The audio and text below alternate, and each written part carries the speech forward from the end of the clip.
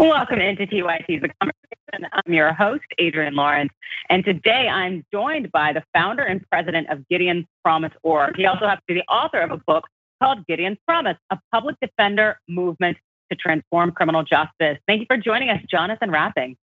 Thanks so much for having me. Now, Jonathan, this is a really exciting time for you. You have this book coming out, or it's come out with Gideon's Promise, a public defender movement to transform criminal justice. What is it that Gideon's Promise brings to the table that's different? Well, Gideon's Promise is an organization that partners with public defenders all across the country in an effort to build a movement of public defenders to partner with communities most impacted by our criminal legal system to transform that system.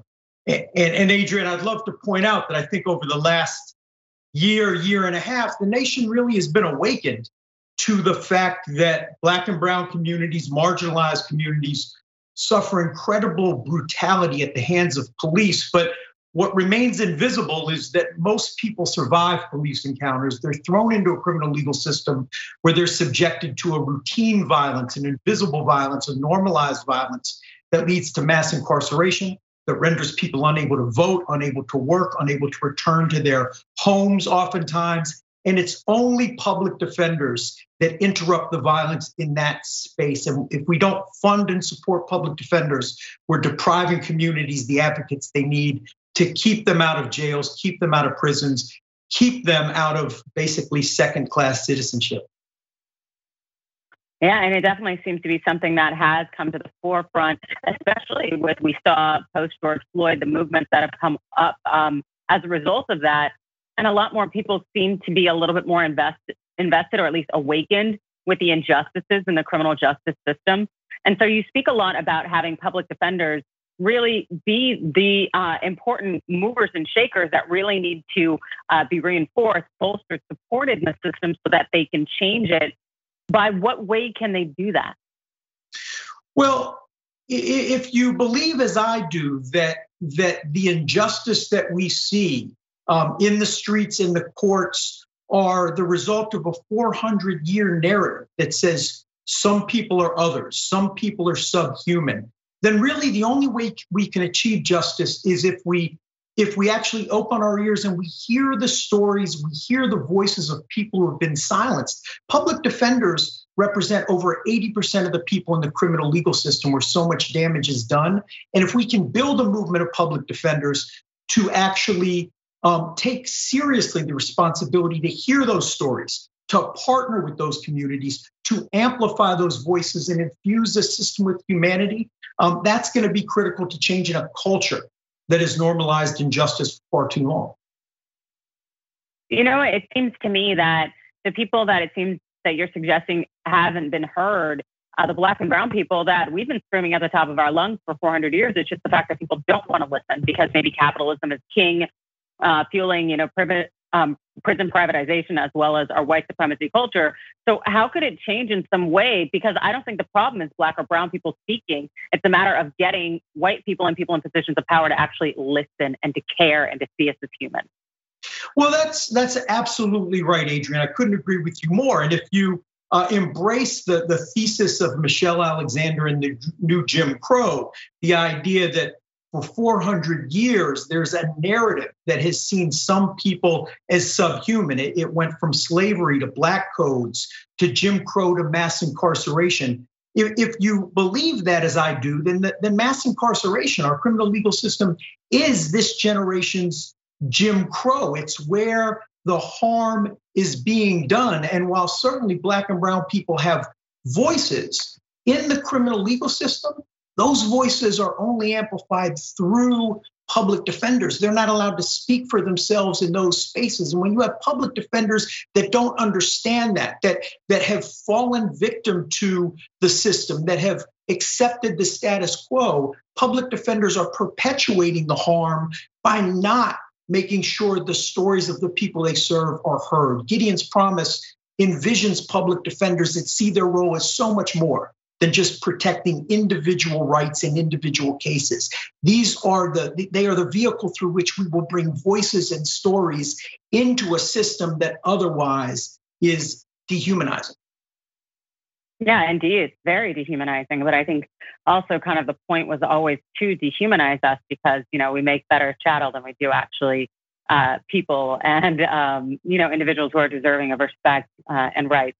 But as far as Gideon Thomas's effort, you say kind of amplifying and bringing these stories. Are you picturing people sharing their journeys? And if so, to what extent would people say that could be traumatic? It could be trauma porn.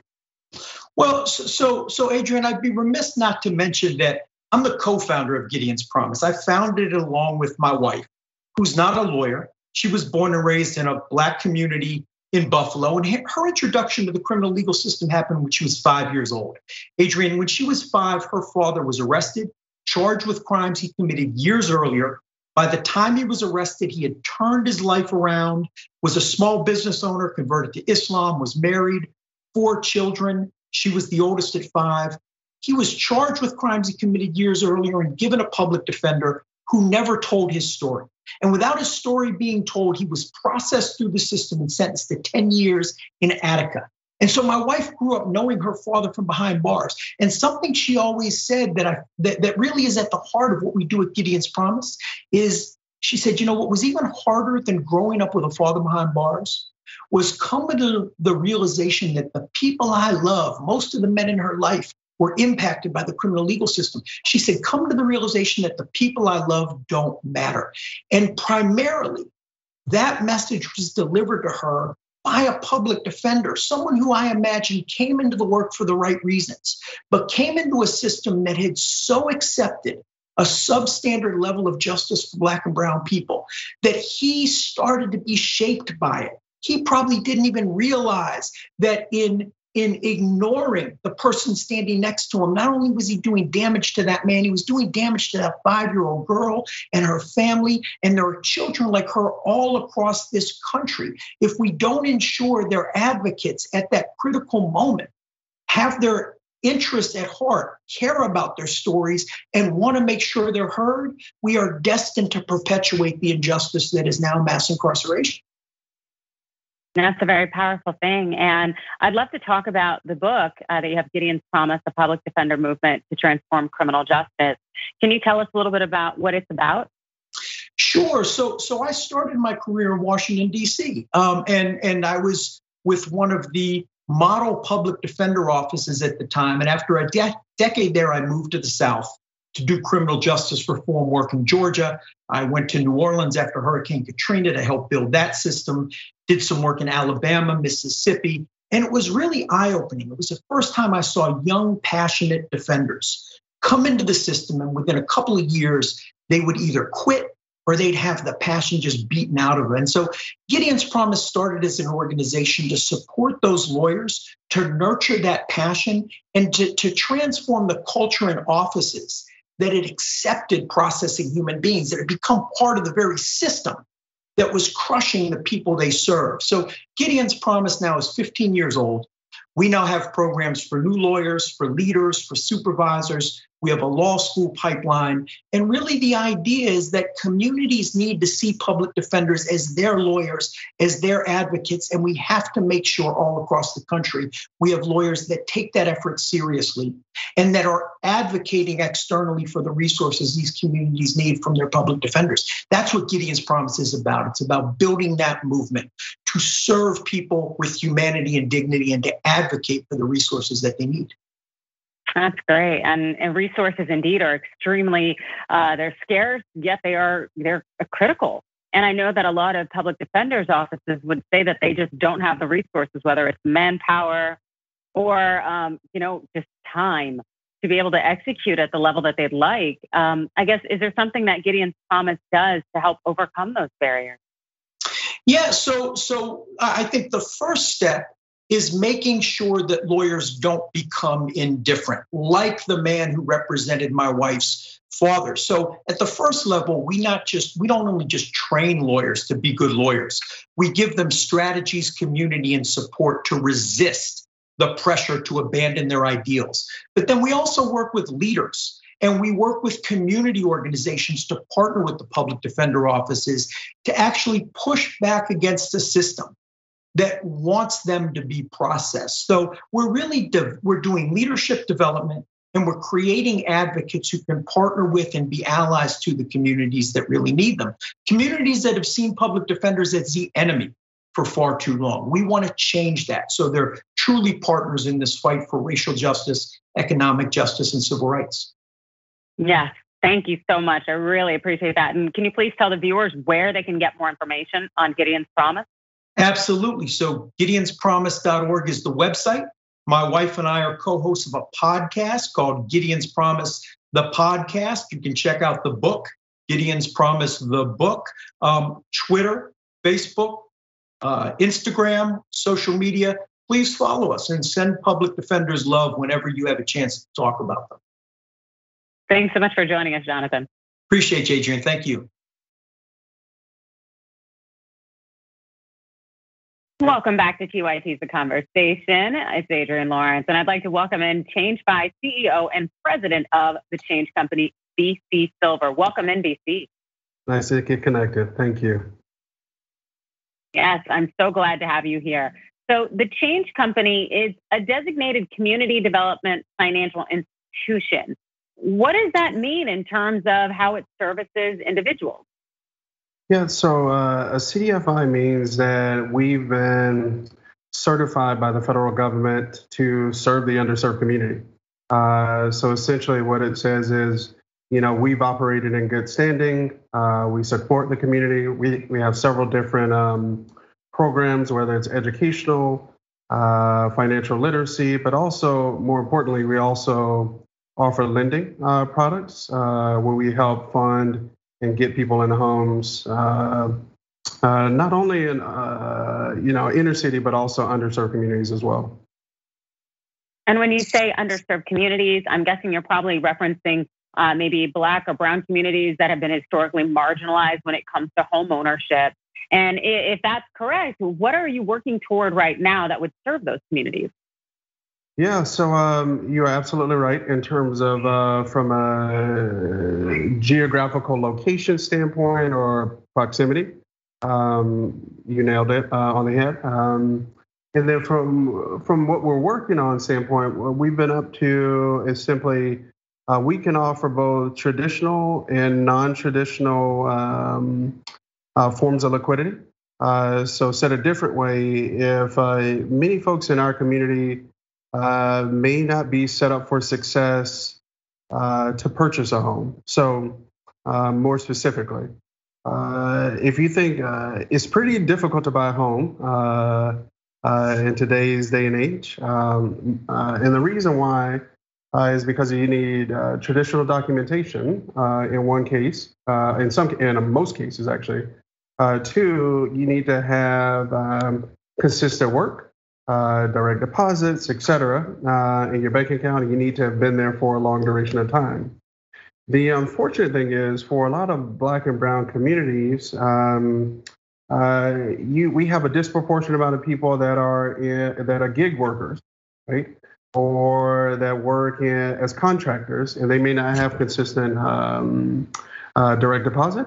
But we allow people to not only either you can qualify in a traditional way, or if you have a good credit score, we can we can actually qualify you for a home without having the same requirements from a documentation standpoint. And so it gives you more. That's fantastic. That's really good to hear. As someone who is a lawyer by training and has worked in the traditional world, but is now in the freelance kind of gig economy and enjoying it and it's flourishing, I completely understand the limitations and kind of the hurdles that I could face if I wanted to buy another property. And so it's good to know that you as an institution provide those opportunities for people, particularly brown and Black people who have been historically boxed out. And so in terms of home ownership right now, as I understand it, there has been a huge just almost we have an anticipated crash right now with a lot of people who might be bounced from their homes in time as we just hopefully coming out of this pandemic. There is the rental relief issues going on as well as home ownership and being able to pay and whatnot. So I guess where do you all come in terms of making these opportunities a reality? Yeah, I think that's a great question. One, two. What I would say is many times there is a misunderstanding in terms of what the underserved community may look like. More specifically, there are tons of people in these marginalized communities that actually have great credit. There are tons of folks in this community that actually have employment or have great jobs and have saved a lot of money. And that should be able to qualify, but just haven't in the past because they didn't know the right process, the right structure.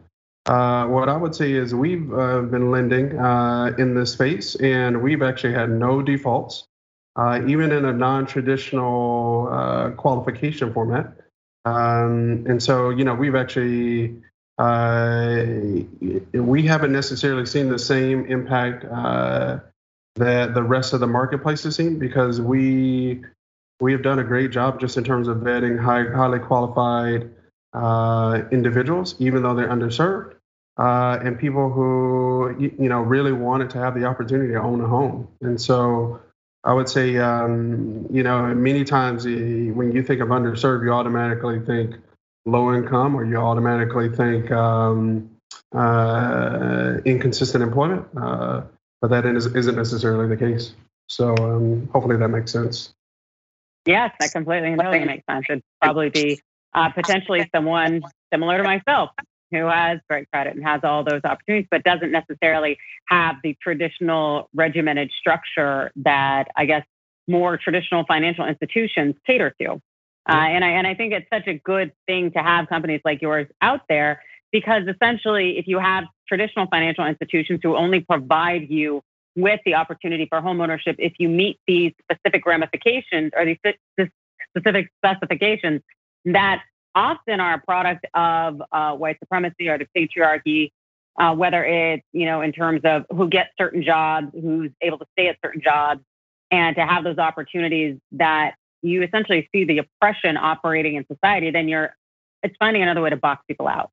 And so it sounds like you provide other avenues for people who are different or choose to live a different path or don't even have access to the traditional opportunities that others do. Yeah. And so when it comes to, I guess, where you all look forward to moving towards next step in the next half of this year, 2021, where would you say you're going? Yeah, so we have a stated objective to continue to drive Black and Latino home ownership to the tune of $3 billion in funding this year. So we're going to continue to stay down that path and be diligent. What I would say is, we believe in offering liquidity for these communities, offering financial opportunity for these communities, and everyone should have the right to the American dream, right? But you mentioned that in many cases the system was not designed to help Black and brown communities, but it's our commitment to continue to head down that path, continue to infuse more money, and not only that, but also partner with other financial institutions or organizations that have the same mission and objective in mind. Excellent. I think that that's a very important thing to do, and especially building those community alliances with other organizations and entities. It's so incredibly important.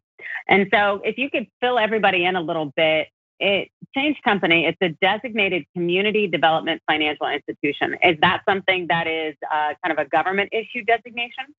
It is a government issued designation. And so if you think about it from financial institution standpoint, what it essentially means for all the viewers out there is you essentially have a financial institution that was built to help you, that has been certified by the US government that the proof is in the pudding, that we've done substantial work in the marketplace to help, and we've done it over a consistent period of time.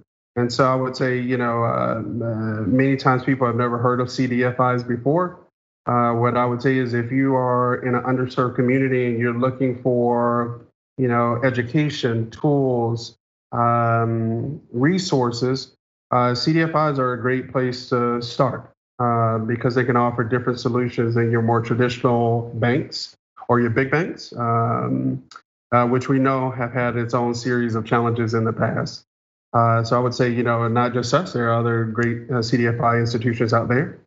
I think the one thing I would want to mention, though, is what makes us a little bit, very different than some other CDFIs is we're also a fintech organization as well, too. So we're heavy technology based. So what that means is, we will continue to be launching new technology, new products that will help people not only give the information and education that they need to help them no matter where they are on their financial journey, but we'll also be developing, we're launching a debit card program, and additional some credit enhancement features, and then also ways to help you eventually become a homeowner one day. It is the single biggest opportunity we have to close the wealth gap. You hear people often mentioning the importance of homeownership and the wealth gap, and you've done some phenomenal pieces on it as well. But we truly believe that this is the lane that we have to start focusing on in order to truly close that gap. Absolutely. And I think it's such an important piece, the home ownership element, in part because that is how you build oftentimes generational wealth. And when you have underserved communities, marginalized groups, that is something that they've essentially been, restricted from home ownership and that opportunity to be able to pass on the legacy so that the generations to come can do even better. So I want to thank you so much for joining us. And can you quickly tell the viewers where they can go to find more information? Yeah, so feel free to go to changefi.com. So CHANGEFI.com. You'll see tons of information on home ownership, traditional, non-traditional loans, as well as debit card programs, enhancement tools, and just tons of great information to learn and actually start to easily execute against. So changefi.com. Thank you so much for joining us. BC Silver, ChangeFi CEO and president of the Change Company. Thank you very much.